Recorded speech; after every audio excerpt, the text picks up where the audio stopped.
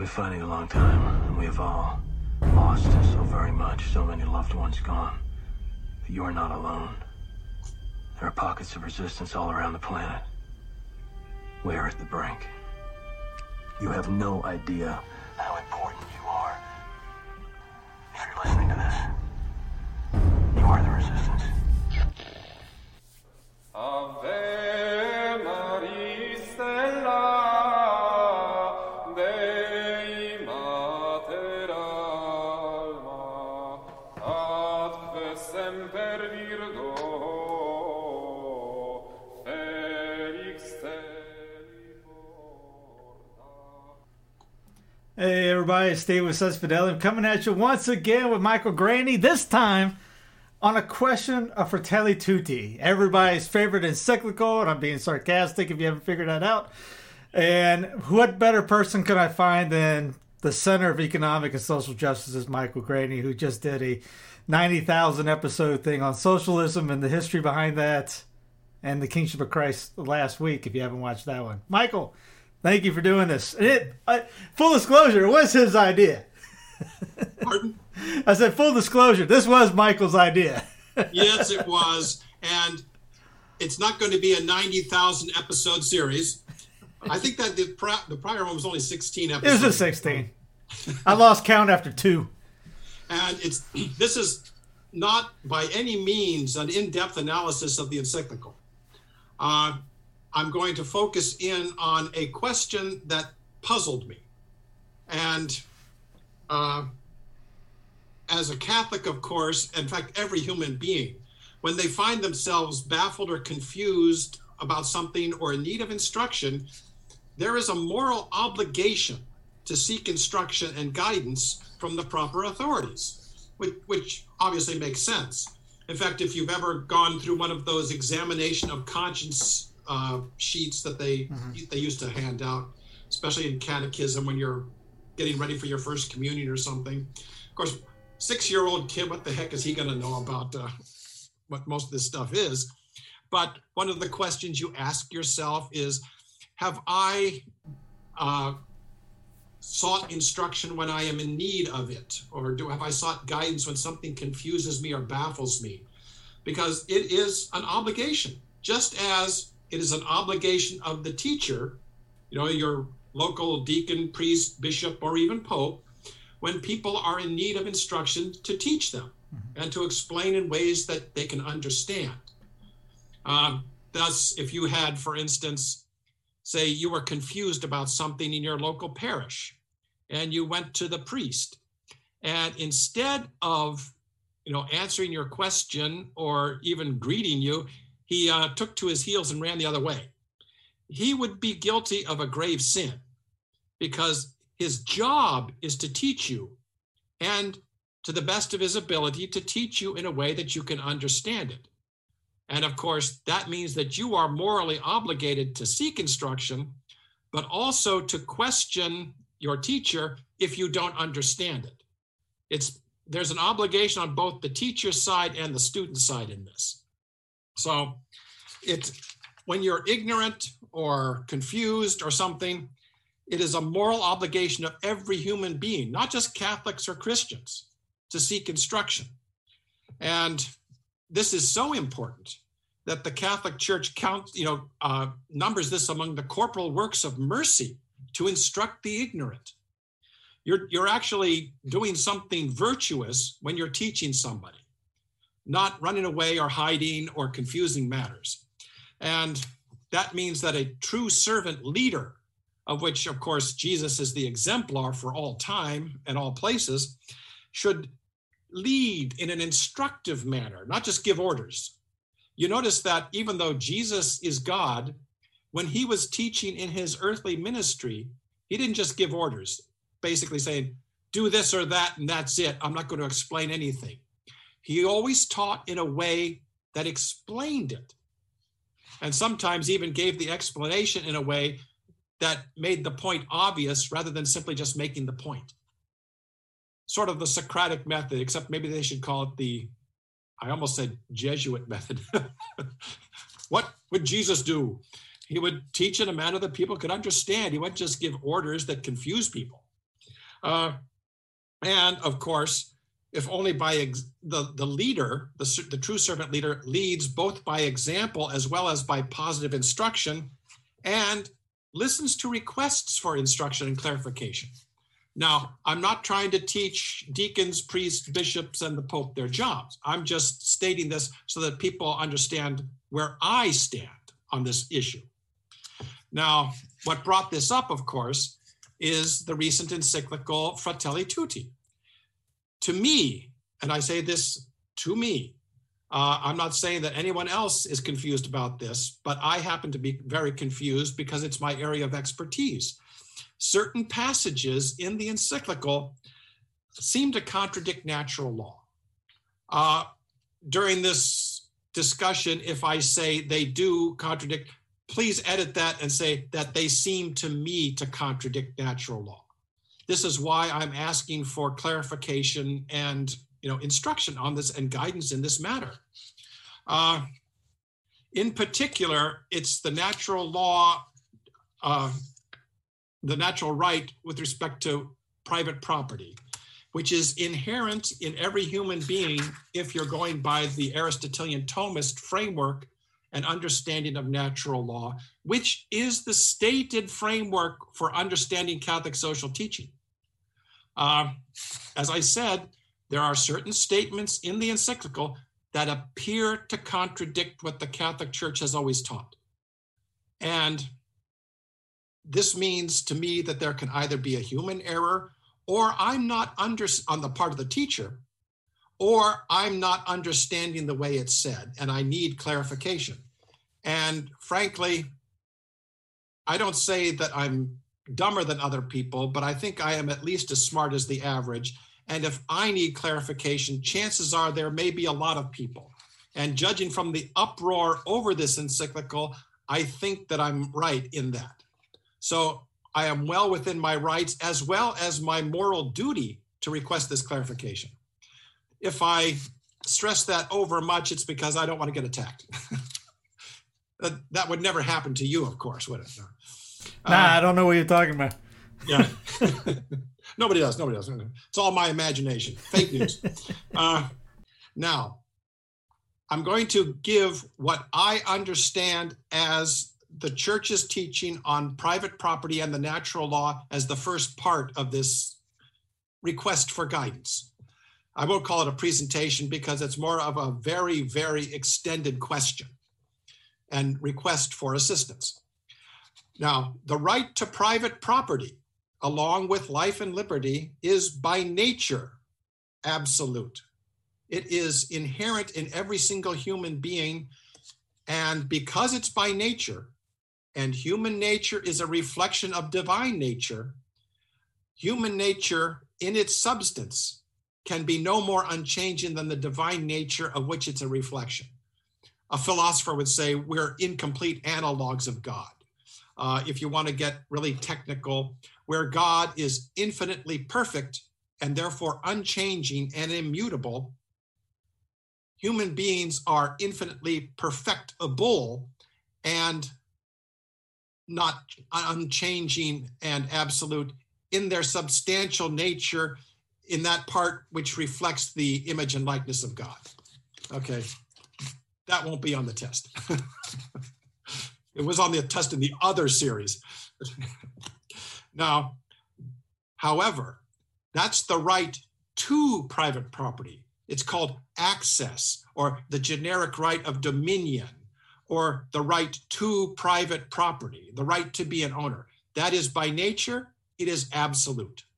You can't change it. Otherwise, you're saying that whoever has been deprived of the right to be an owner is not human, or is no longer human, or has changed somehow.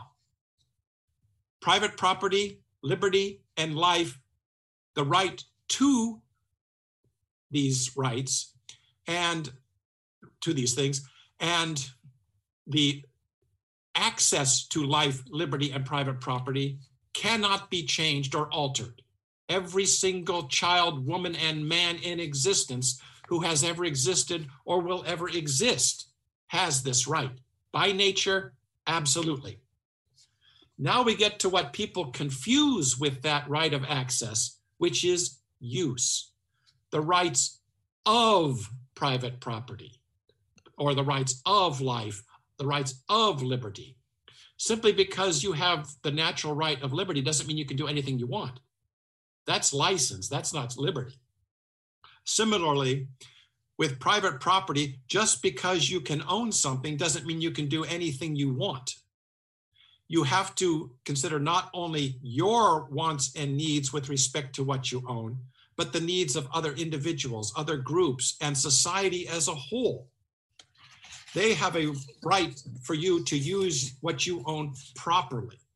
This is called the universal destination of all goods. It does not negate or nullify the generic right of dominion, because that would insert a contradiction. What it means is that while you may absolutely have the right to own things and to have access to the means of acquiring and possessing things, which means, to get into economics, you have the right as a human being, not because of any race, creed, color, religion, or economic standing, you have the right of access to the means of acquiring and possessing private property, which means access to money and credit. That doesn't mean you get it automatically. You have to qualify for it. But to deny someone for no other reason than that you don't want them to have it, you have violated their right to private property. You have violated their generic right of dominion. But that does not mean that simply because you can own something, and this is where we get into the universal destination of all goods, and it is absolutely critical to keep these things separate, even though they go together by nature. You can't separate them in reality. But when you're analyzing them and considering them, the right to private property and the rights of private property are two different things. It's like God's intellect and will joined in reality, and there's no distinction between an act of the will and the act of the intellect in God, although there can be in human beings, of course. As St. Paul said, what I will, I don't do, and what I do, I don't will. I mean, or words to that effect. But the rights of property, what you may do with what you own, are socially determined and necessarily limited simply because other people exist and you have to take them into consideration. But that does not mean in any way, shape, or form that your right to be an owner is thereby nullified. The whole politics, in the Aristotelian sense, is the art of how do I realize my rights optimally and yet make certain that other people can also exercise their rights optimally so that nobody's rights are violated and everybody can act together as political animals. See, we are both individual and social by nature, which is possibly unique in creation. Aristotle called it political because only human beings, as far as we know, by nature, typically associate in organized communities called the polis, hence political. I realize we get pretty deep with this and maybe getting into incredible detail, but I want to make certain that the basis for my confusion of Fratelli Tutti is understood, because this is where I'm coming from, and it is why I'm confused by the encyclical, at least by the passages I'm concentrating on, which are in my area of expertise. There may be a lot else in there that is confusing, or it may be perfectly consistent, the way Cardinal Müller said. He says, this is not incomprehensible. Well, the fact that he felt it necessary to say that tells me that, yes, it is, because it doesn't clarify something to tell somebody, oh, it's perfectly clear, when they clearly don't understand it. Now, to explain this, this presentation, unfortunately, is going to get into even more quotes than the other ones that I give. And I don't really care for quotes, but as I said many times before, these people said it so much better than I did. So why try to paraphrase, which could insert even more confusion into my already confused situation here? So this is from Heinrich Roman, his book on the natural law. Roman was a student of Father Heinrich Pesch, who he was not the founder of solidarism, he was its redeemer, in my opinion, because he took something that, as far as I know, Émile Durkheim, the French sociologist, developed, which was a fascist, socialist, totalitarian version of solidarism. But Heinrich Roman was a member of the Königswinterkreis, which sent 2 members to Rome in 1931 to consult with Pius XI on Catholic social teaching, which is how it got incorporated and how the legend started that Pius XI didn't really write Quadragesimo Anno. It was Oswald von Neubräuning and Gustav Gundlach. Well, they drafted the major part of it under the instruction of Pius XI. So mechanically, yes, Oswald von Neubräuning drafted the encyclical on Pius XI's instructions. Authorship is such a vague concept at times. It's like the book that we have coming out hopefully within the next couple of weeks. I drafted it, wrote the bulk of it, but if I hadn't had the assistance of Dawn Brohan, she acted as my editor and pointed out certain passages that needed clarification, rewrote some of them. So it's perfectly legitimate to call her a co-author of the book, even though the bulk of the project was me. So I'm the principal author, so I'll take, the shining stars and the credit and all the blame, of course. No. Dawn will take all the blame. I'll give that to her. I was going to say, come on now, you give the blame to the co. Of course. Anyway, this is what Heinrich Roman, how he explained private property, both as it in its natural right aspect and its derived applied aspect, socially determined. It says, thou shalt not steal, which is, of course, universal throughout the world among every human being. It's wrong to steal. Now, how you define theft may differ. Some people say, well, what I'm doing isn't theft.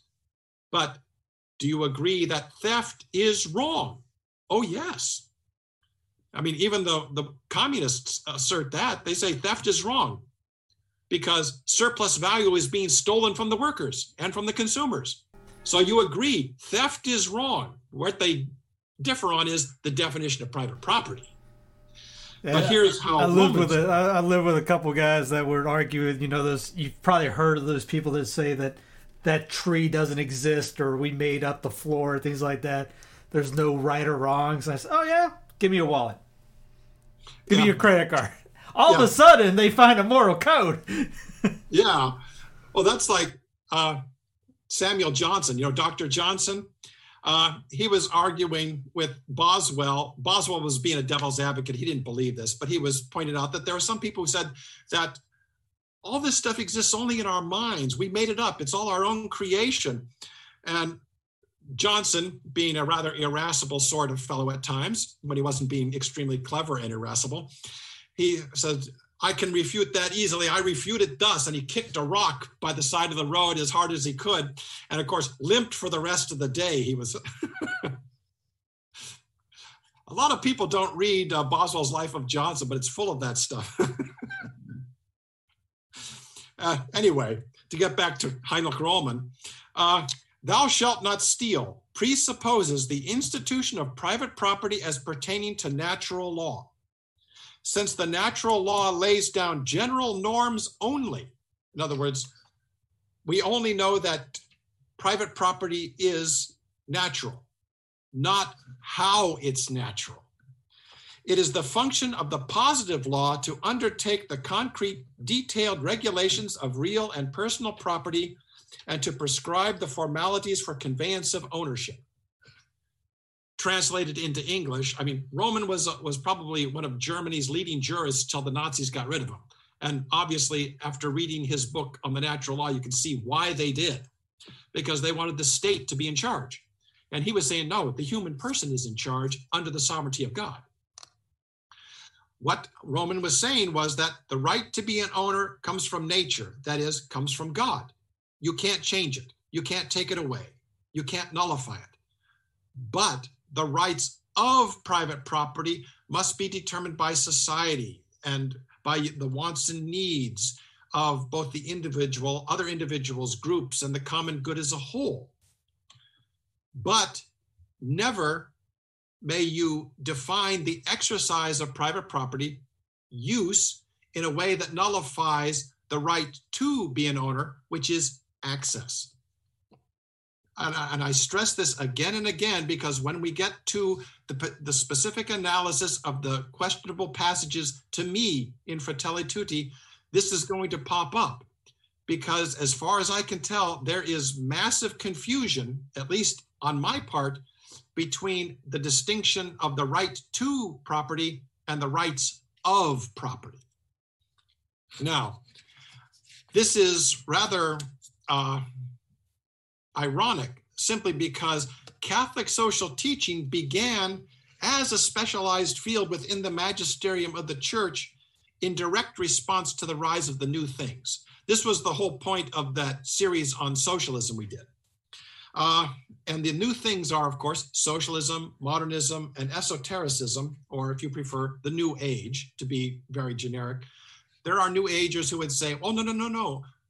The New Age is a specific part of esotericism. Well, with due apologies, I'm using it as a label for all of esotericism. We can argue that out some other time. And this happened in the early 19th century, particularly with the publication of Henri de Saint-Simon's book, The New Christianity, in 1825, which was socialism. The New Christianity, Neo-Catholicism, the democratic religion, these were original labels for socialism. And unfortunately, what happened was a lot of people started thinking that it was authentic Christian doctrine, which of course it wasn't. And the new things, as we saw in the other series, were why Pope Gregory XVI sponsored the Thomist revival, the revival of the philosophy of St. Thomas Aquinas. And of course, the work of Monsignor Luigi Aloysius Taparelli, I'm going to mispronounce it, de Asilio, who was actually a Jesuit who knew what he was talking about. He was actually the first one to use the term social justice in the Catholic sense. But we went into that in great detail in the other series, so I won't cover it again. But what happened was that in 1832, Gregory XVI issued the first social encyclical, Mirare Vos, on liberalism and religious indifferentism. And again, I'll quote, because this goes straight to the heart of the matter and why I am confused about Fratelli Tutti. The discipline sanctioned by the church must never be rejected or be branded as contrary to certain principles of natural law. This is from section 9 of Mirare Vos. It must never be called crippled or imperfect or subject to civil authority. In this discipline, the administration of sacred rites, R-I-T-E-S, standards of morality, and the reckoning of the rights of the church and her ministers are embraced. So he was, including religious society as well as civil society among that which is covered by natural law. We have the right of free association, and that means the right to religious liberty. Now, even Pius IX, who is considered, the reactionary monster, he was actually a genuine liberal of the American type, not the French type. He emphasized that the doctrine of, the non solus doctrine, no salvation outside the church, doesn't mean that just because you're not a Catholic, you are automatically damned. He said, God, in his infinite mercy, if someone doesn't understand the church or what the church teaches, or has never even heard of the church, we don't know that they're automatically damned. We cannot presume on God's mercy, but then we also can't presume on God's judgment either. We're not God. Don't be making judgments just because you think someone's going to hell. Frankly, if you think someone's going to hell, it may be a good indication that you're on your way. Although, of course, the church is not going to make any definitive statement on that. The church will only declare that someone is in heaven, not that they're in hell. Most people don't realize the church has never made a doctrinal statement that even Judas Iscariot is in hell. Between the time he jumped off, whatever he jumped off to hang himself, and the time where he hanged himself, he may have repented. We don't know. So the church does not make any doctrinal statement that there is anybody in hell or that anybody is damned. Frankly, I think I have a whole list of people who I think are there, but I could be wrong. And in my better moments, I hope I am. Usually people who have offended me, even if they're not there dead yet, I've already put them there. And then, of course, I repent and say I shouldn't have done that. But anyway, to get back to our subject, I don't want to confuse people more because I'm confused. Subsequent social encyclicals either explicitly stated or implied that Catholic social teaching is based on natural law and that this is the natural law as understood in Aristotelian Thomist thought. This is explicitly stated in Aeterni Patris and Studiorum Ducem. But Aeterni Patris was by Leo XIII, Studiorum Ducem was by Pius XI.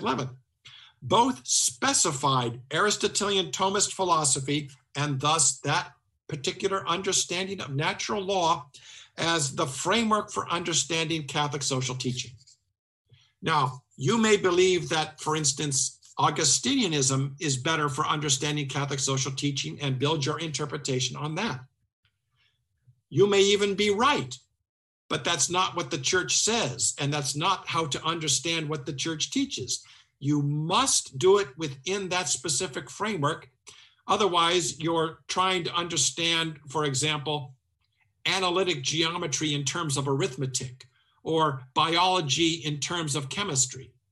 Yeah, there's some relation, but if you really want to understand algebra, don't try to apply the principles of biology to it. It's not the right system. To understand Catholic social teaching and thus the right to private property and the rights of private property, you have to do it from the Aristotelian Thomist perspective and understanding of natural law. Now, why is this important? Well, this is where we get into what I learned in high school finally. I knew that this would come in handy, and it did. Decades later, all these people that say, wow, I survived another day without algebra. I thought you probably used it without knowing it. This is world literature that I learned my senior year. Before Aristotle, Greek philosophy made a distinction between the law of nature given by the gods, physis, or I think that's how you pronounce it. I can't pronounce Greek letters. That's all there is to it. I have enough trouble with the Latin alphabet. And human positive law and custom, nomos, I think. As I said, during the Middle Ages, when these scribes would come across a passage in Greek letters, and they'd try to copy it out accurately, but to warn the reader that they may have made a mistake, they would put a little scribe's gloss, a little commentary over to the side. Grecum est non potes legi. This is Greek, it cannot be read, which is where we get the expression, it's all Greek to me. That will be on the test. Totally trivial, you don't need to know it. Anyway, before Aristotle or Socrates and Plato, the idea was that divine law, the law of nature, and human law, which was also considered the law of nature, could be different and substantially different from place to place, depending on what the needs of the human beings were in that particular area. And this permitted human positive law, as we would think of it today, to contradict divine law. And now this is where my high school education pays off. We took Antigone, Sophocles, was it Sophocles or Euripides? One of those Greek tragedians. And the tragedy, of course, involves the fact that Antigone was obeying what she construed as the law of the gods, that Polynices should be buried. I hope you're taking notes. And Creon, the king, was obeying his law, which said rebels must be punished, even unto death. So Polynices would not be buried in accordance with the law of the gods, because his law, which he considered just as legitimate as the law of the gods, said no. The needs of the state say we must punish rebels to punish rebellion. So that both Creon and Antigone were convinced that they were doing the right thing, and that was the heart of the whole tragedy of Antigone.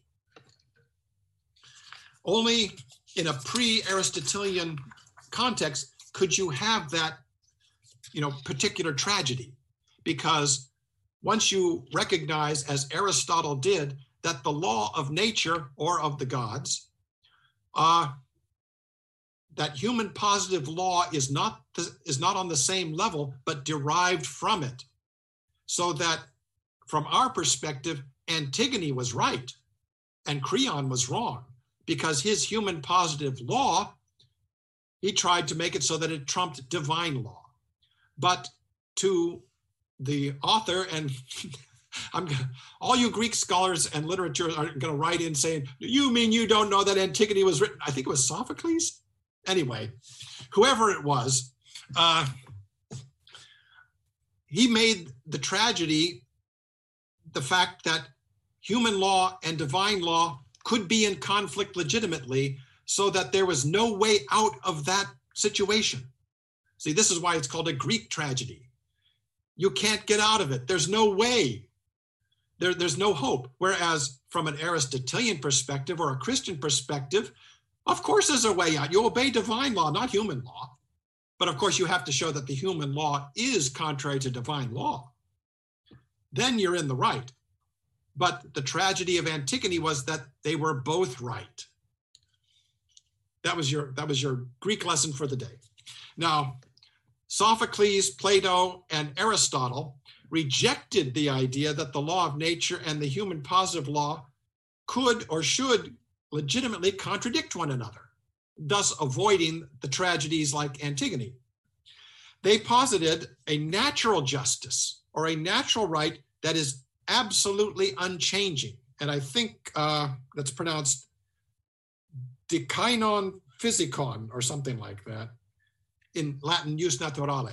I'm better at Latin. Although, don't pull this so-called fake classical Latin or Germanic Latin or Polish Latin or any other kind of Latin. It's church Latin that has the unbroken tradition of how to pronounce these words, we hope. And to which human positive law must conform to this natural justice in order to be legitimate. Now, this is where Aquinas came in. Now, if you look at the secular sources, they'll say that Aquinas contradicted Aristotle on this, or contradicted him on some other things. No, Aquinas did not. What Aquinas did, was expand on and correct Aristotle. Aristotle wasn't perfect. Although you got to sit back and say, Socrates, Plato, and Aristotle, for all their mistakes, were brilliant. And even Aristotle's mistakes make sense. His natural slave argument, although we practically spit on it today, that how could anybody think like that? It made perfect sense to him and is supremely logical. It just happens to be wrong. So Aquinas corrected it. He also corrected slightly Aristotle's concept of natural justice and refined on it, so that to Aquinas, he said, the light of reason is placed by nature in every man to guide him in his acts. See, because to Aristotle, every human being was different, and even some things that appeared to be human were not human, natural slaves, because they lacked the capacity for virtue.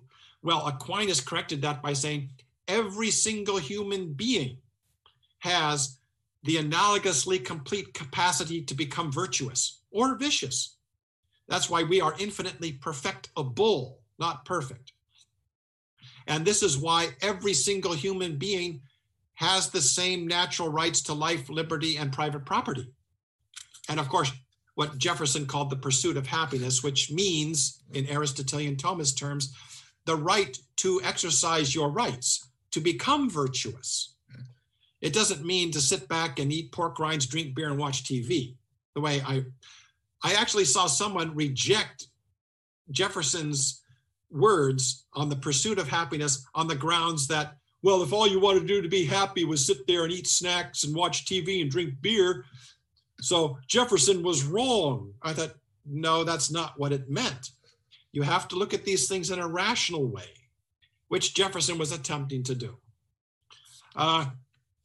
Anyway, so what Aquinas said was that the light of reason is placed by nature in every man to guide him in his acts. And of course, by man, he means all human beings, and analogously complete, not different in every person.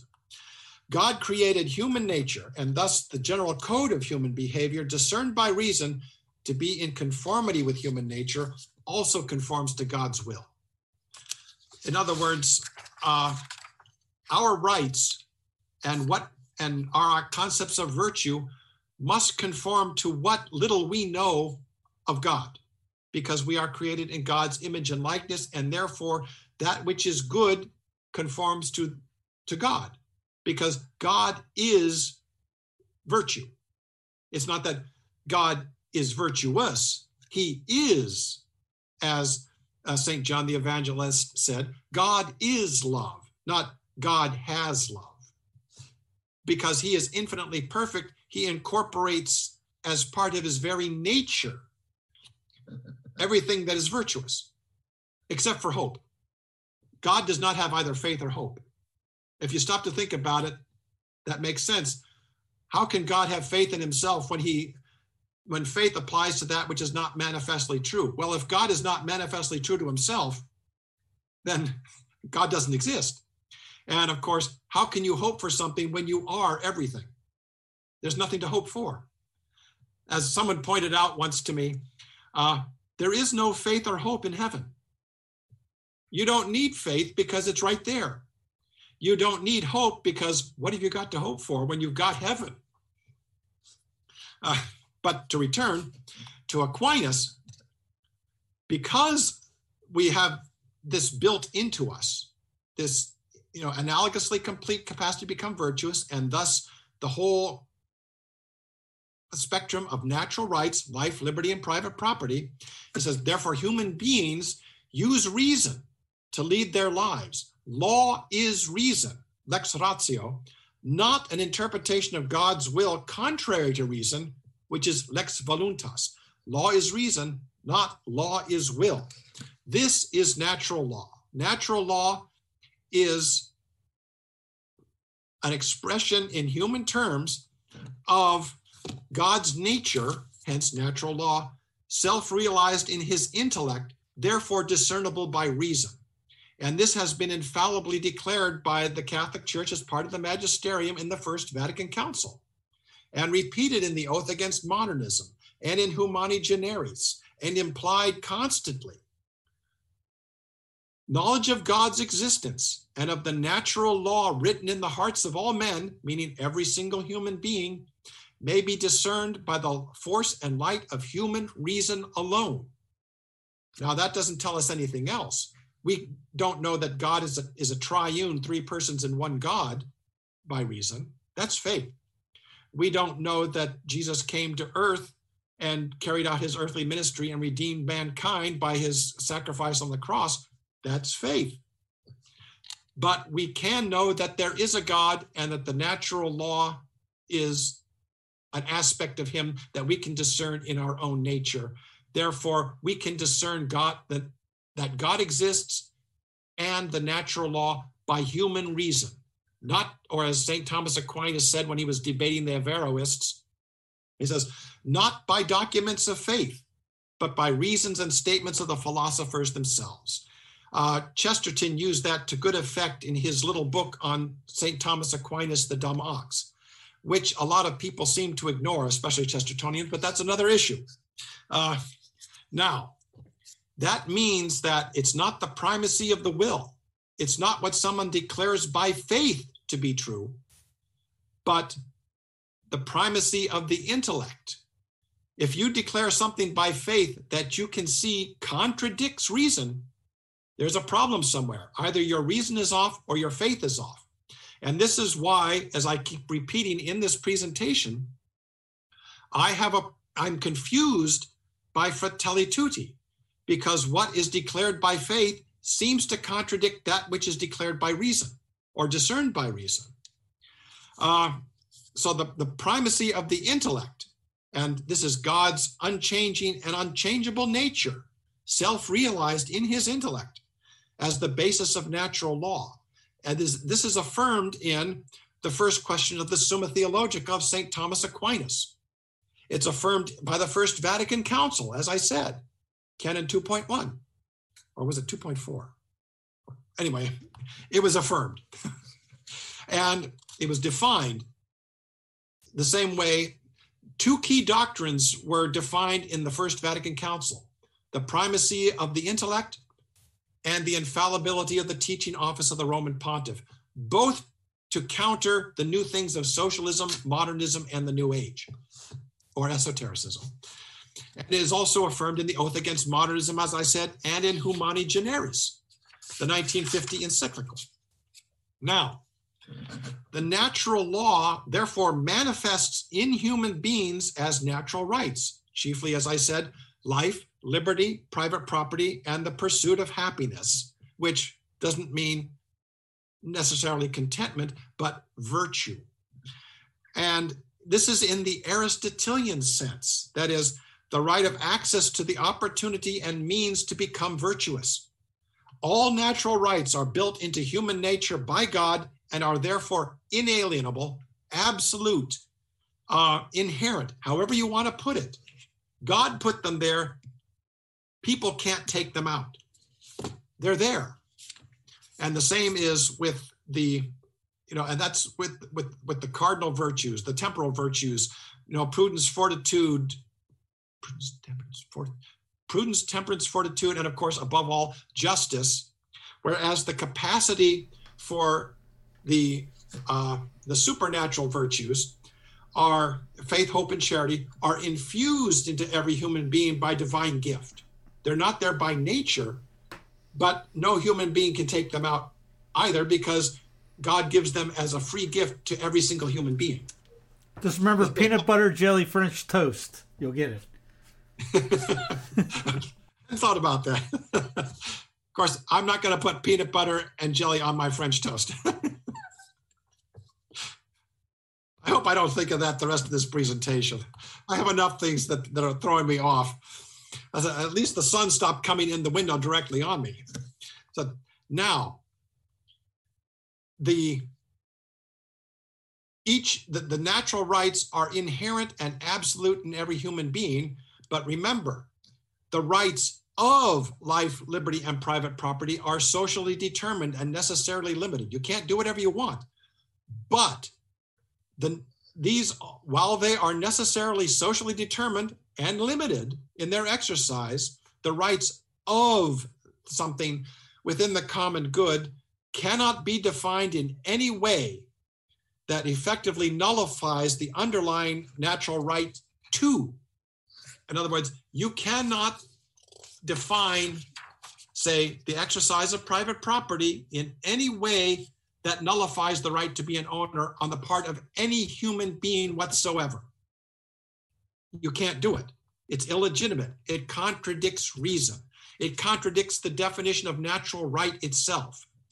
There's no such thing as a primary natural right or a secondary natural right. It's a natural right. This is in conformity with the first principle of reason. That which is true is as true and is true in the same way as everything else that is true. If something is a natural right, it's a natural right. It's not, it's a natural right except for when it's not a natural right. You can't do that. It's illegitimate. And the fact that there are some passages in Fratelli Tutti that seem to imply that this can be the case, as I said, confuses me a great deal. It is the whole reason for my ranting right now. Now, changing the definition of a natural law or of a natural right, or defining the exercise of a natural right in any way that nullifies those rights, violates the first principle of reason, as I said. And this is both the law and principle of non-contradiction or contradiction.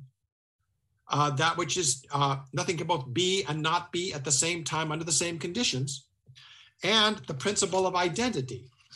In other words, for instance, the pro-abortionists or the pro-choicers will say, that's not a human being yet.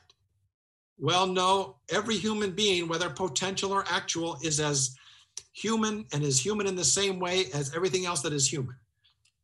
Thus, any natural right is as fully a natural right and is a natural right in the same way as every other natural right. This is the principle of identity. That which is true is as true and is true in the same way as everything else that is true. You can't say something's partly true. You're not a little bit dead or just a little bit pregnant. You either are or you're not. Now, the exercise of natural rights within the common good builds habits of doing good. Virtue, humanness. That's what virtue means. Becoming virtue means becoming more fully human. You're fully human, but you become more fully human by becoming virtuous. By becoming vicious or building habits of vice, you're becoming less fully human. You're not becoming less human. You're becoming less fully human. It's a distinction that a lot of people fail to make. And exercising natural rights, especially life, liberty, and private property, the most immediate one, is the normal way of becoming more fully human or virtuous. Now, the reason I keep insisting on this is because, as I said, there are passages in the encyclical that confuse me in light of this. Now, preventing the exercise of natural rights or changing the definition of an inalienable right prevents people from becoming more fully human. In other words, why are we here on earth? To become more fully human and prepare us for our final end. If someone prevents the exercise of natural rights, they're preventing you from becoming more fully human and from fitting yourself for your true end, which, of course, to a Catholic is to be with God in heaven. If you violate someone's rights of life in such a way as to nullify the right to life, or your rights of liberty in a way that nullifies your right to liberty, and of course, the main point that I'm addressing here, if someone changes or violates your rights of property in a way that nullifies the right to property, what they're saying is, we don't want you to go to heaven. But what's the whole job of the church but to help get people to heaven? At least as ignorant people like me who are confused about these things would say that. I don't know anyone who wouldn't. You're free to disagree with me. Just if you do, however, just bleep it out so nobody hears you. Now, the problem is the new things, and this is why I keep going back to them, the new things of socialism, modernism, and esotericism shifted the basis of the natural law. They went from the intellect, which is where Aristotle and Aquinas put it, and the church recognizes. They shifted the basis of the natural law from the intellect, reason, to the will, that is, to faith, fideism.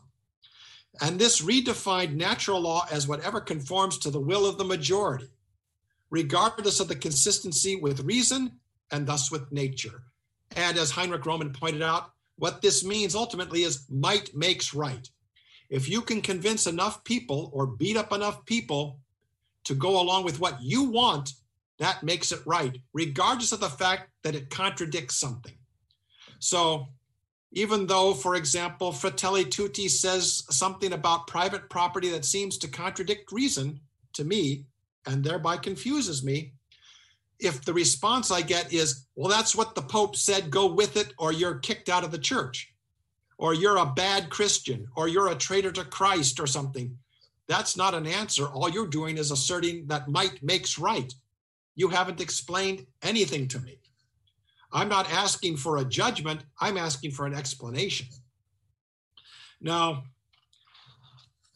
with might makes right, basically, if something's popular or you can get enough people to go along with it, that makes it right, which of course contradicts what Fulton Sheen liked to say, and I think he was quoting somebody else, probably was. He seemed to do that a lot and forgot to credit it, but I forgive him.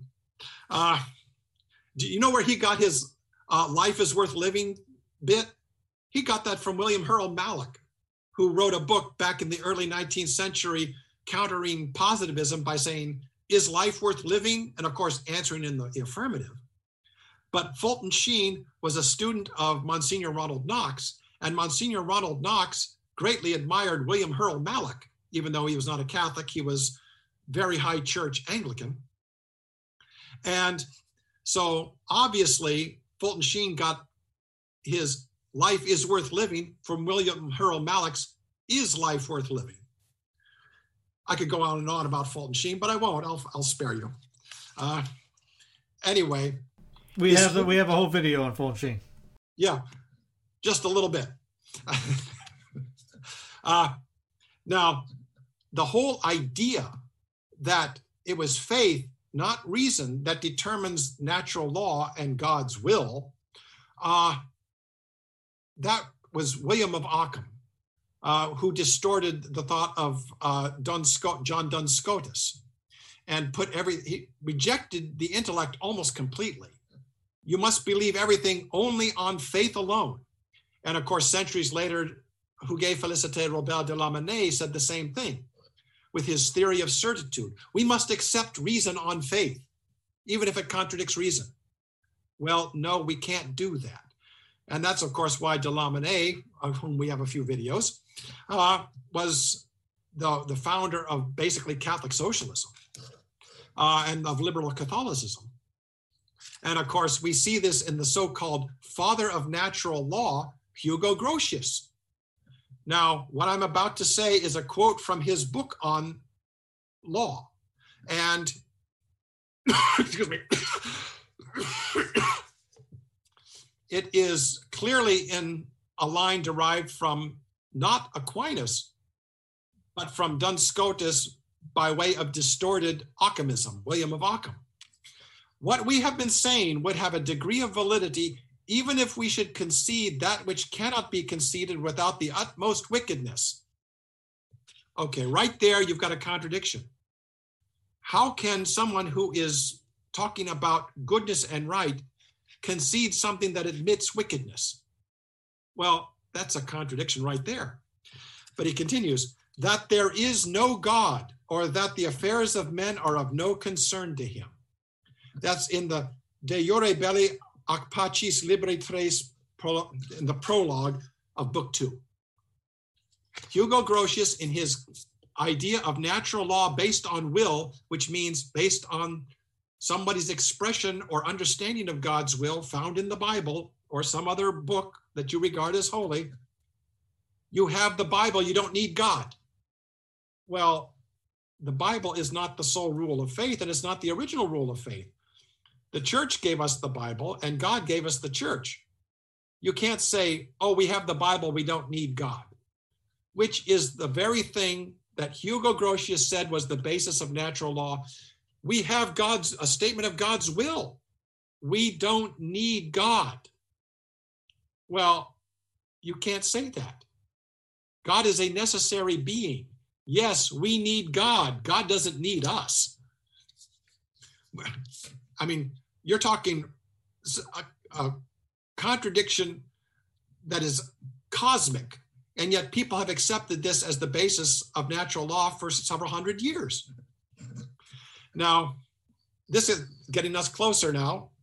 Socialism, the abolition of private property, was first promoted as the democratic religion, and it can best be summarized as the abolition of private property, as well as traditional forms of the state, marriage and family, and organized religion, especially the Catholic Church.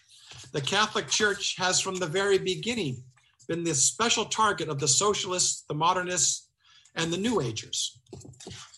And I just screwed up. Okay, no, I didn't. I thought I lost my place in my notes. Turned out I had a blank page where one wasn't supposed to be. Now, Catholic social teaching came into being to counter the new things, to counter socialism, modernism, and the New Age. And as I said, and I'm going to keep repeating, passages in Fratelli Tutti seem to accept this new Christianity, the socialist assumptions, the modernist assumptions, which I find very confusing, especially in light of the fact that Catholic social teaching came into being specifically to refute these things and to counter them.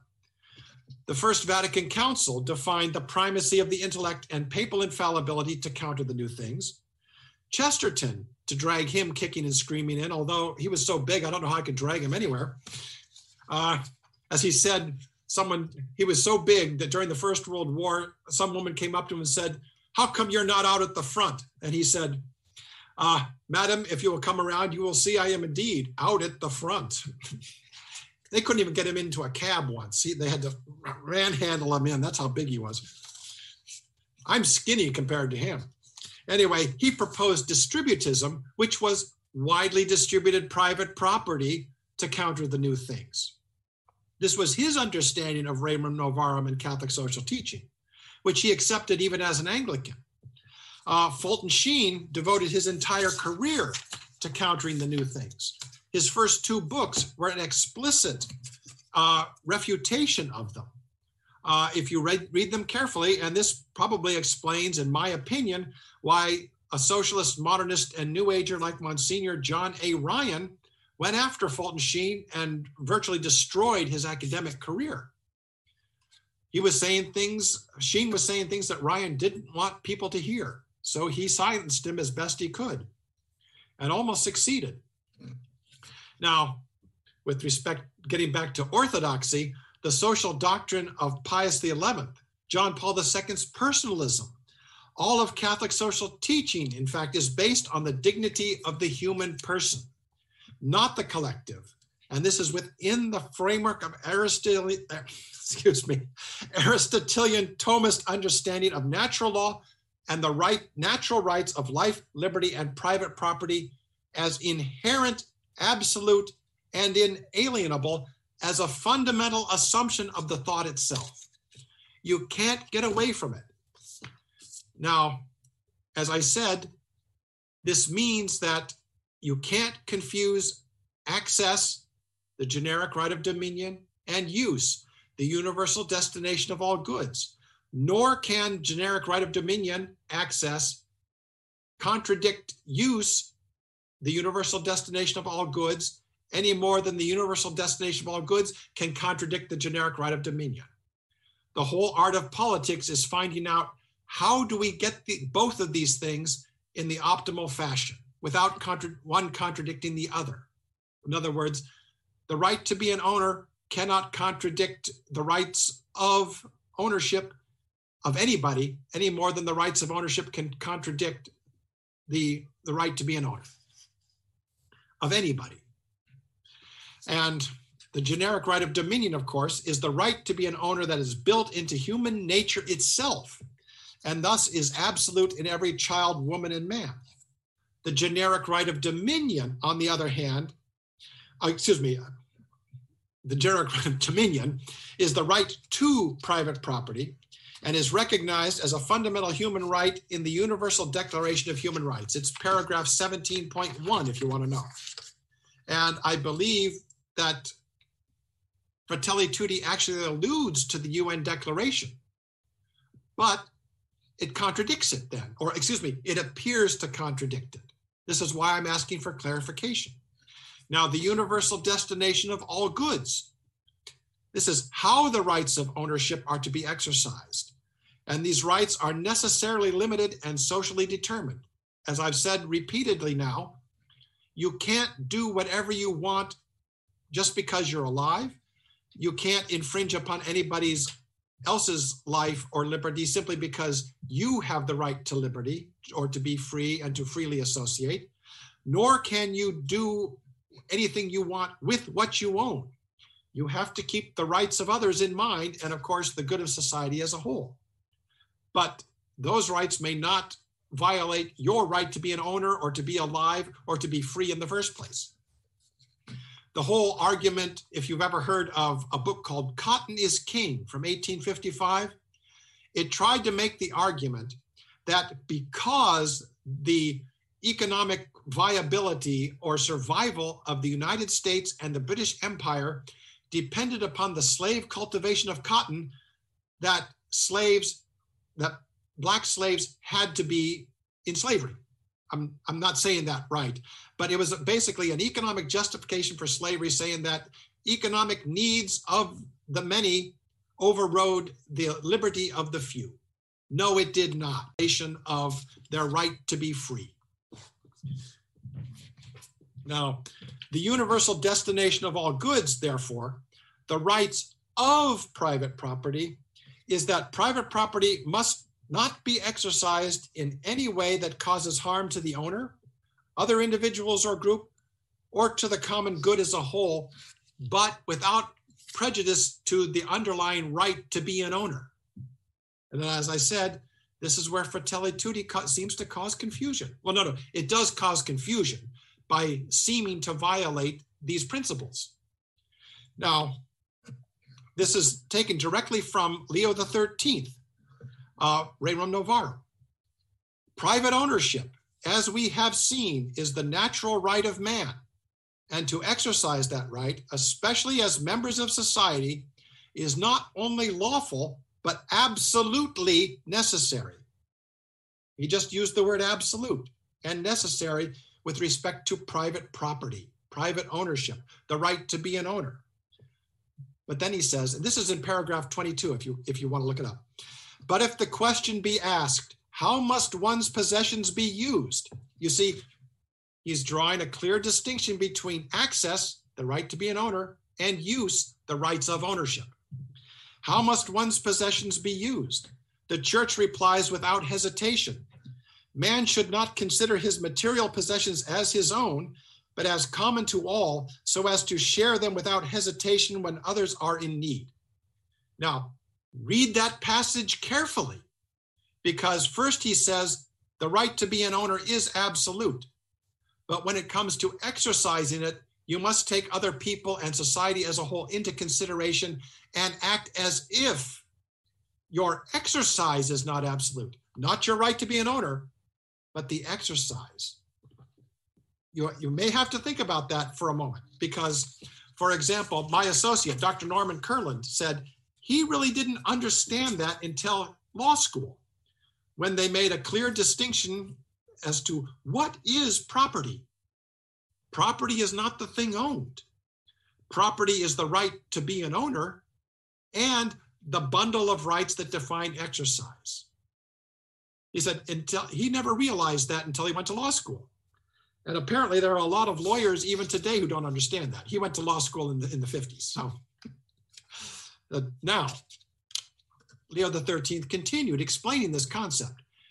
No one is commanded to distribute to others that which is required for his own needs and those of his household, nor even to give away what is reasonably required to keep up becomingly his condition in life.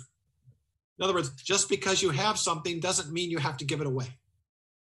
We went into this in an earlier video when I explained that when the rich young man came to Jesus and said, "What must I do to attain eternal life?"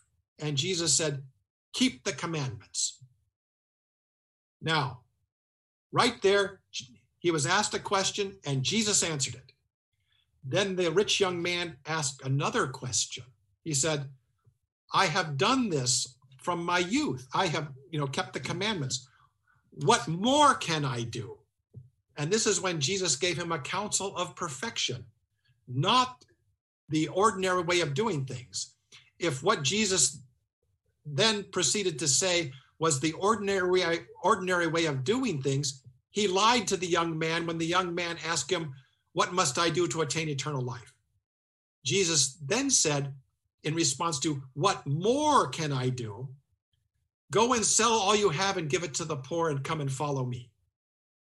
So you see, it's called a counsel of perfection. It is not the ordinary way of doing things. You can be saved and attain eternal life just by doing what normal people do without giving away everything you own. Not that we would stop you from selling all that you have and giving it to the poor if you want to be perfect. But no one is commanded to do that. Now, this is where Leo XIII picks up, says, but when what necessity demands has been supplied and one's standing fairly taken thought for, it becomes a duty to give to the indigent out of what remains over. In other words, if you have what is called a superabundance, you're not going to use it. There's no conceivable use you have for it. That belongs to the poor. Give it to them. You don't need it to maintain your station or even your reasonable comfort. Give it away. It is a duty not of justice. In other words, the law can't command you to do this. No one can command you to do this except morally.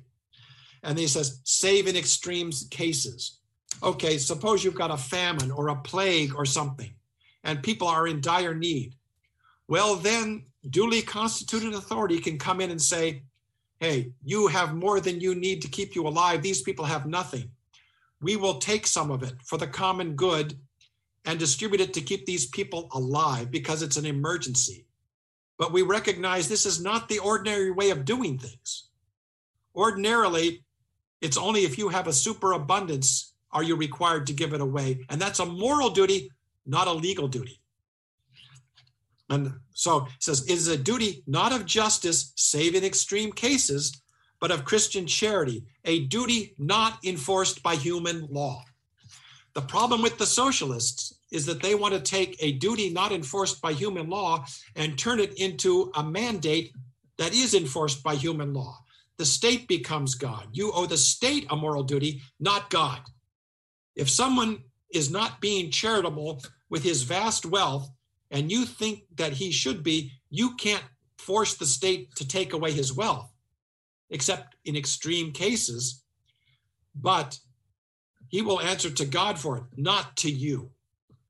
There's a great line in A Man for All Seasons where the Roper character says to Thomas More when Richard Rich goes out, he says, arrest that man. And Thomas More says, why? He hasn't broken any law. And Roper says, because he's a bad man. And all Moore's relatives say, yes, arrest him. He's a bad man. He's going to do harm to you, which of course he does end up doing by perjuring himself and getting Moore executed. But Moore points out, he says, if he's Roper says he's broken, Moore says he hasn't broken any law. And Roper says, yes, he has, God's law. And Moore says, then God will take care of it. And then they get into a discussion about man's law versus God's law. Man enforces man's law, not God's law. The socialists think they can enforce God's law because they've turned collective man into God. Whether they admit it or not, that's what they've done. This was Fulton Sheen's whole point in his first book, God and Intelligence in Modern Philosophy in Light of the Philosophy of St. Thomas Aquinas. Snappy title that we know today by God and Intelligence, 1925. Intro by G.K. Chesterton. Okay. Don't just stop at the intro, though, even though it's the most difficult book Sheen ever wrote, to understand, that is. Now, and Sheen, in fact, also weighed in on this. He said, and this was in Freedom Under God, which came out in 1940 or 41, one of Sheen's forgotten works because people don't like to be reminded of this. He said, because the ownership of external things is the sign of freedom, the church has made the wide distribution of private property the cornerstone of her social program. Personally, a couple of years ago, I think 2013, CESJ republished in a Just Third Way edition Fulton Sheen's Freedom Under God. We found out it was in the public domain. So we figured, well, why not? It's a great book that everyone has ignored. Unfortunately, even though it's one of our best-selling books, it has not really sold that many copies, I think because what's in it makes people nervous. Simply because Fulton Sheen keeps pointing out what real freedom is and why private property is important and why the socialists and the communists and the fascists and the Nazis are wrong. No, socialism can't be Christian, as Pius XI pointed out more than once, and as virtually every pope since Gregory XVI has pointed out. Catholic social teaching is not a euphemism for socialism. And this is why, as I keep saying, Fratelli Tutti confuses me because it sounds as if it's promoting socialism. And I need clarification on this. I am confused. We're all confused. Pardon? We're all confused. Well, it's no shame to admit it. In fact, it's actually a moral duty to confess that you are confused and to request instruction and guidance, which is what I'm doing, because there are confusing passages in Fratelli Tutti, possibly more than I'm aware of, since my area of expertise is in natural law and private property and that sort of thing. So there are probably some other equivocal passages that could use clarification. Excuse me, I even went so far in a blog of mine not too long ago to say, you know, Pope Francis may want to consider actually withdrawing this encyclical and reissuing it after clarification. A friend of mine who used to work at the Vatican said that it's just an example of everything-ism. There's everything under the sun in this encyclical, so much that just the sheer volume is confusing. The thing is 50,000 words long in the English translation. That's a bit long for a circular letter, which is what encyclical means. I mean, even Henry George's open letter back in 1891, where he was instructing the Pope that he, a non-Catholic, knew Catholic social teaching better than Leo XIII did, was only 30,000 words, which it was twice the length of Rerum Novarum at 15,000 words. Sheer volume of words can counteract any good that the encyclical is doing. It may be too long an encyclical. Now, and withdrawing a document is not unheard of. I don't recall whether it was the 15th or 16th century, but one of the popes sponsored a new translation of the Bible, of the Vulgate, and was unhappy with the speed at which it was being carried out. So he did his own work, issued it, and it had to be withdrawn because it had so many mistakes in it. So it's not unheard of. And it would be an example of great humility to admit a mistake. I've made some mistakes, and once in a great while, I can even admit it. You didn't hear that. Can you bleep that part out? Let's see. Anyway, starting with the passages that confuse me here. And then, as I said, we're going really overboard with the quotes in this one. It says, this is paragraph 119. In the first Christian centuries, a number of thinkers developed a universal vision in their reflections on the common destination of created goods. That's the universal destination of all goods, which we just went into at some length. This led them to realize that if one person lacks what is necessary to live with dignity, it is because another person is detaining it. That statement, as it stands, is not true. There may be many reasons why someone lacks the necessities of life. They may not exist. What if no one has anything? How can you say then that because so-and-so has nothing, that it must be because someone's withholding it from him? This statement presumes that the universal destination of all goods, or as he put it, the common destination of created goods, refers to distribution and access. It does not. That's the generic right of dominion. It is not the universal destination of all goods, which pertains to how are we to use things, not how are we to get things, if that makes sense. So the whole thing seems to me to be Keynesian in its approach, because Keynes completely dismissed production. He said, don't worry about production. That's not a problem. Well, what if something is not produced? The classical economics of Adam Smith assumed as a given that you had to start with production, and that as his principal or chief law of economics, consumption is the sole end and purpose of all production, which the corollary, of course, is how can you consume something that doesn't exist? Therefore, production must precede consumption. But this statement in paragraph 119 seems to assume that, oh, don't worry about production. If someone doesn't have something, it's not because it's not produced, it's because someone else is being greedy. Well, you don't know that. You can't say that. And you can't say that the number of thinkers developed this universal vision because they weren't that dumb to say something. This is a very confusing passage. It presumes that you don't have to worry about production. Well, frankly, anybody who's anybody knows that you do have to worry about production, because if you don't produce it, you can't consume it. Adam Smith's economics is built on that principle. Say's law of markets from Jean-Baptiste Say assumes that as a given. Say's law of markets is that production equals income, therefore supply generates its own demand and demand its own supply. That's extremely oversimplifying. What it means is that there's only one way that you can get something ordinarily, absent charity or theft or whatever, and that is to produce it. If you want to consume, you must produce. You must produce something either for your own consumption directly, or you must produce something to trade to somebody else for what they have produced that you want to consume. Therefore, production equals income. Supply generates its own demand and demand its own supply. And consumption is the sole end and purpose of all production. But the underlying assumption is that first produce it, then consume it. Don't just say, oh, well, if somebody needs something, give it to him.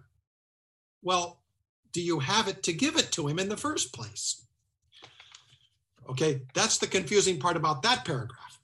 Now we get to paragraph 120, where he says, once more, I would like to echo a statement of St. John Paul II, whose forcefulness has perhaps been insufficiently recognized. Quote, God gave the earth to the whole human race for the sustenance of all its members without excluding or favoring anyone. Okay, right there, John Paul II was referring to use, not access. That is not a statement of common ownership. It is a statement of common access to and the right to be an owner, without saying that you automatically get a chunk of the earth's created goods or even a chunk of the earth just because you exist. No, what you have is a right to take advantage of that, not to a right to the end result. Or to put it very crudely and misleadingly, every single human being has equality of opportunity and access to the means, not to the results. Now, if you're unfortunate or there's something wrong with you or you've tried and failed, then yes, you have a moral right to charity or redistribution to keep you alive. But if you aren't willing to work or aren't willing to do something to make some effort to be productive in some way, shape, or form, either through your labor or your capital, that does not automatically say that you get something. Suppose you're able-bodied, there's work available, and you say, I'm not going to work, but you owe me. Going by the interpretation of what seems to be the case in Fratelli Tutti, regardless of what your circumstances are, you have a right to receive something. No, you don't. But Pope Francis continues. He said, for my part, I would observe that, quote, the Christian tradition has never recognized the right to private property as absolute or inviolable and has stressed the social purpose of all forms of private property. Now, taken within the context of the universal destination of all goods as we have discussed it here, that does not nullify the right to be an owner. What that does is address use, not access. But he is clearly, at least to me, and this is why it is confusing, he seems to be saying that what this says is that the right to be an owner is not absolute, which distorts the meaning that John Paul II put on that. Because from the very beginning, the church has made a clear distinction between access and use, and Pope Francis here appears to be confusing them and applying what is applicable only to use to access. This is very confusing to me.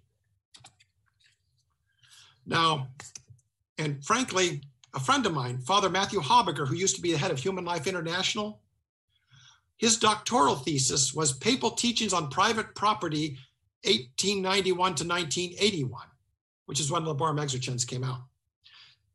And every chapter in that book goes to great length to explain the difference between access and use, and that papal teaching has not nullified the right to be an owner. It is absolute. It is not negotiable. It cannot be nullified simply for expedience or any other reason. That is why I say, looking at what Pope Francis appears to have said, I am forced to say, no, on the contrary. You cannot confuse access and use. And this is in the encyclical Praeconis Evangelii, I think 1951. 1951. It's the Pius XII, and it's the encyclical on the promotion of Catholic missions. Well, for some reason in this encyclical, Pius XII quoted himself from his Christmas message of 1942. And as I said, I'm sorry to keep giving these extended quotes, but this is a very confusing argument that Pope Francis gives, and all I can do is give the arguments of previous popes and other experts in the field. Said, this is paragraph 52 of Evangelii Praeconis, which I just reversed as Praeconis Evangelii. Anyway, my Latin stinks, as you might have guessed, but it's better than my Greek. Paragraph 52 says, apropos of this, his previous discussion, we might cite our words to the College of Cardinals and the bishops at Christmas time, 1942, which, if you recall, was at the height of World War II. National Socialists, the communists, the socialists were gaining ground everywhere, as well as the fascists. The church has condemned the various forms of Marxist socialism, and she condemns them again today because it is her permanent right and duty to safeguard men from fallacious arguments and subversive influence that jeopardize their eternal salvation. But the church cannot ignore or overlook the fact that the worker, in his efforts to better his lot, is opposed by a machinery which is not only not in accordance with nature, it is at variance with God's plan and with the purpose he had in creating the goods of the earth. See, now what Pius XII is saying here appears to contradict what Pope Francis said in his encyclical. And he continues, after bleeping over some examples. The dignity of the human person, then, speaking generally, requires as a natural foundation of life, in other words, an absolute foundation, the right to the use of the goods of the earth. To this right corresponds the fundamental obligation to grant private ownership of property, if possible, to all. Access. Positive legislation regulating private ownership may change and more or less restrict its use. Generic right of dominion. Universal destination of all goods. The universal right of dominion is the right of every single person to be an owner. But if legislation is to play its part in the pacification of the community, it must see to it that the worker who is or will be the father of a family is not condemned to an economic dependence and servitude which is irreconcilable with his rights as a person. In other words, whatever you do under the universal destination of all goods, which is looking to the good of everybody, by your use of what you own, you cannot define that in any way that nullifies the underlying and absolute right to be an owner in the first place. Yet that is the very thing Pope Francis seems to be saying when he said it is not absolute and that the church has never said it was absolute. Yet here in 1951 and in 1942 is Pius XII saying exactly the opposite, or he appears to be, to me, to be saying exactly the opposite. And then he continues, this is Pius XII in paragraph 53, whether this servitude arises from the exploitation of private capital, in other words, capitalism, or from state absolutism, socialism, the result is the same. Indeed, under the pressure of a state which dominates all and controls the whole field of public and private life, even going into the realm of personal opinions, projects, and beliefs, in other words, Nazi Germany, the loss of liberty is so great that still more serious consequences can follow, as experience proves. The Nazis were redefining everything, as of course has become the case with all forms of socialism, redefining private property, redefining marriage and family, redefining organized religion, redefining everything, even life itself. So that this is Leo the 13th. And remember, I'm responding to my confusion over Pope Francis seeming to say that the church has never said. Here's Leo the 13th expanding on this and responding to, what seems to be Pope Francis claiming that the right to be an owner is no longer absolute or never was, when he says that the church has never said this. But this is precisely what the church appears to have been saying. And this is why I am confused. Here's Leo the 13th in paragraph 15 of Rerum Novarum. It is clear that the main tenet of socialism, community of goods, must be utterly rejected, since it only injures those whom it would seem meant to benefit, is directly contrary to the natural rights of mankind, and would introduce confusion and disorder into the commonweal. Well, it seems to me that Fratelli Tutti is introducing that very confusion, because it seems to contradict what Pius XII said, now Leo the 13th, when he says, the first and most fundamental principle, therefore, if one would undertake to alleviate the condition of the masses, and this is what Pope Francis cited, he says, people need things. But the first principle must be the inviolability of private property, not its destruction, as Pope Francis appears to be saying. You can't discard private property when people are in need, because that is the very thing that is going to help them. Pope Francis seems to be saying in Fratelli Tutti the exact opposite of what the Catholic Church has previously said. And so don't wonder why I am confused, and I'm requesting Pope Francis to clarify this, please. And as Leo the 13th continued in paragraph 46, as the whole point of Rerum Novarum, we have seen that this great labor question cannot be solved save by assuming as a principle that private ownership must be held sacred and inviolable. The very thing that Pope Francis said had never been said. The law, therefore, should favor ownership, and its policy should be to induce as many as possible of the people to become owners. There's no way to get around that. Now, to go back even further, let's talk about Edward Cardinal Manning when he was in his discussion, and that's putting it politely, with the agrarian socialist Henry George and Father McGlynn. You may have heard of him. If you watched the previous videos, yes, you did. Drink. It's drinking game. Every time you hear it, you have to have a drink. Yeah, well, I could use one at this point. Unfortunately, I don't have anything right here except this rubbing alcohol, and I think that might cause a little harm. I mean, what's the first thing in the Hippocratic Oath? First, do no harm, which, of course, is also the principle of natural law. Good is to be done. Evil is to be avoided. Don't cite something under natural law that is actually evil, such as nullifying or redefining the natural law. That is not consistent with the first principle of the natural law itself. Now, this is Edward Cardinal Manning in an open letter in December 1st, 1886, published in, I think, the Brooklyn Examiner in New York City. The law of property is founded on the law of nature.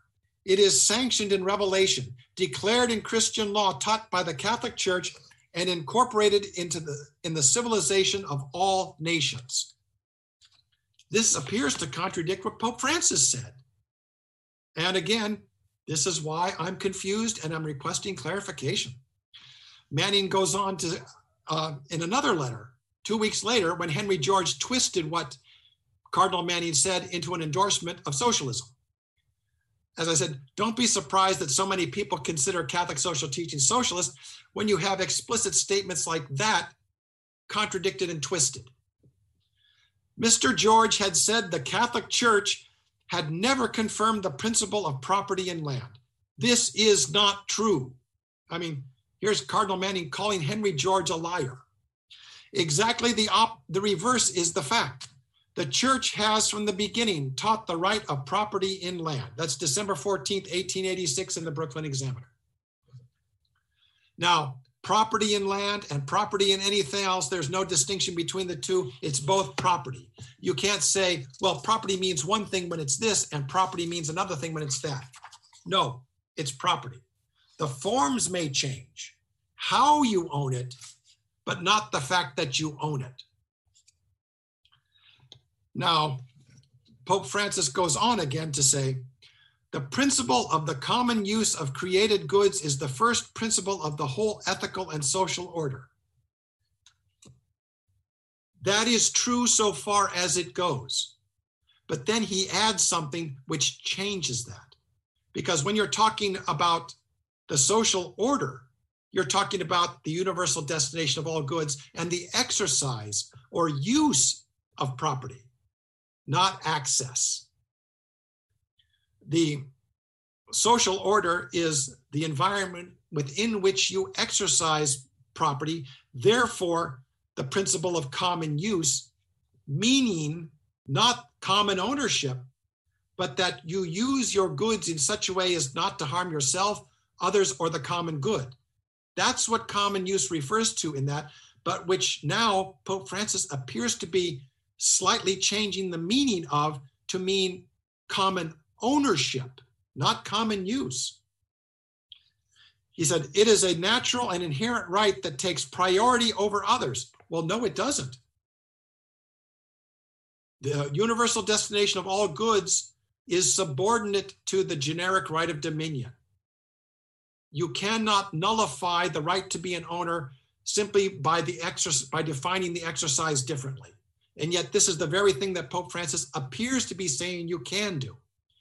He needs to, in my opinion, clarify this and say he is talking only about use, not access, because it appears to be confused throughout his whole presentation on private property.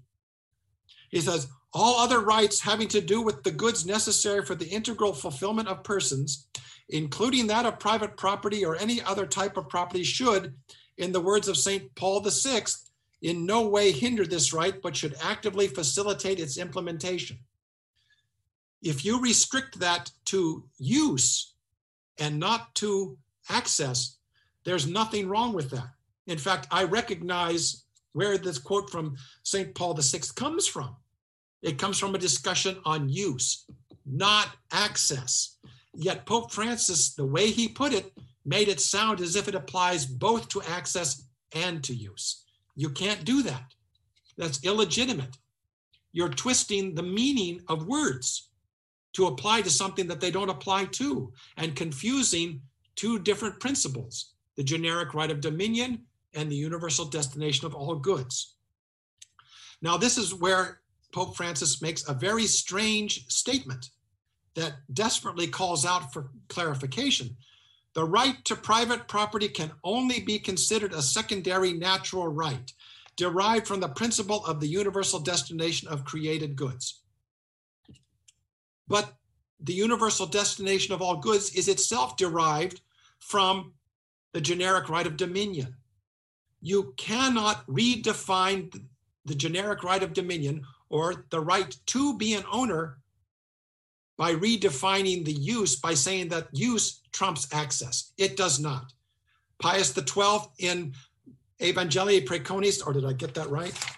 Yeah, Evangelii Praeconis clearly stated, you may not define the use of goods in any way that negates or nullifies the underlying right to be an owner.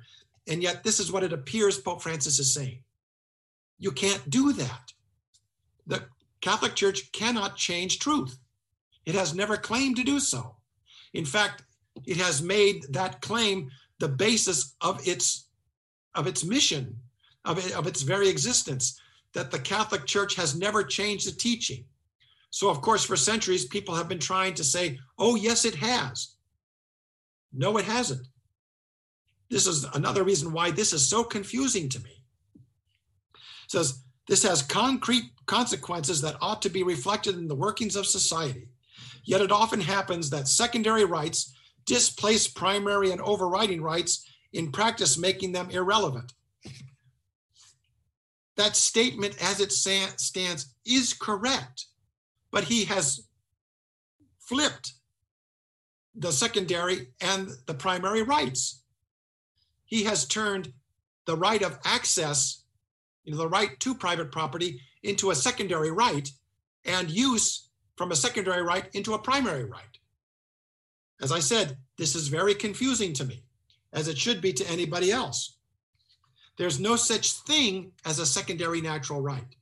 It's either a natural right or it isn't. You're either dead or you're alive. You're either pregnant or you're not. You can't be a partial natural right or a secondary natural right. It does not make sense. And I'm confused. So I'm asking for instruction and guidance. Now, he continues, Pope Francis. This is paragraph 122.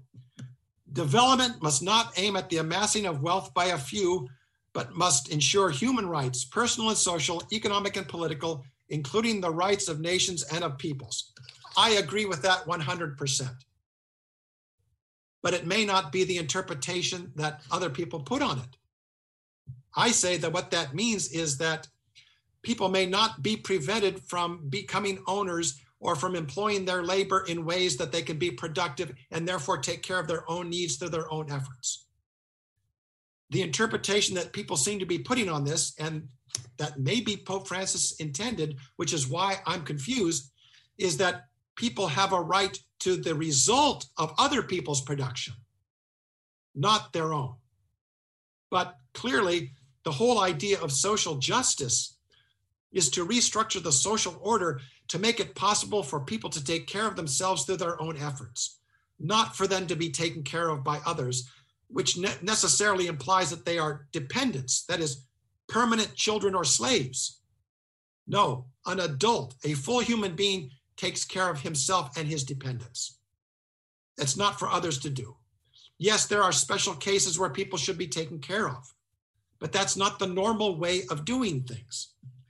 And here Pope Francis continues, the right of some to free enterprise or market freedom cannot supersede the rights of peoples and the dignity of the poor. Well, the right of some to free enterprise? Everyone has the right to free enterprise. Everyone has the right of access.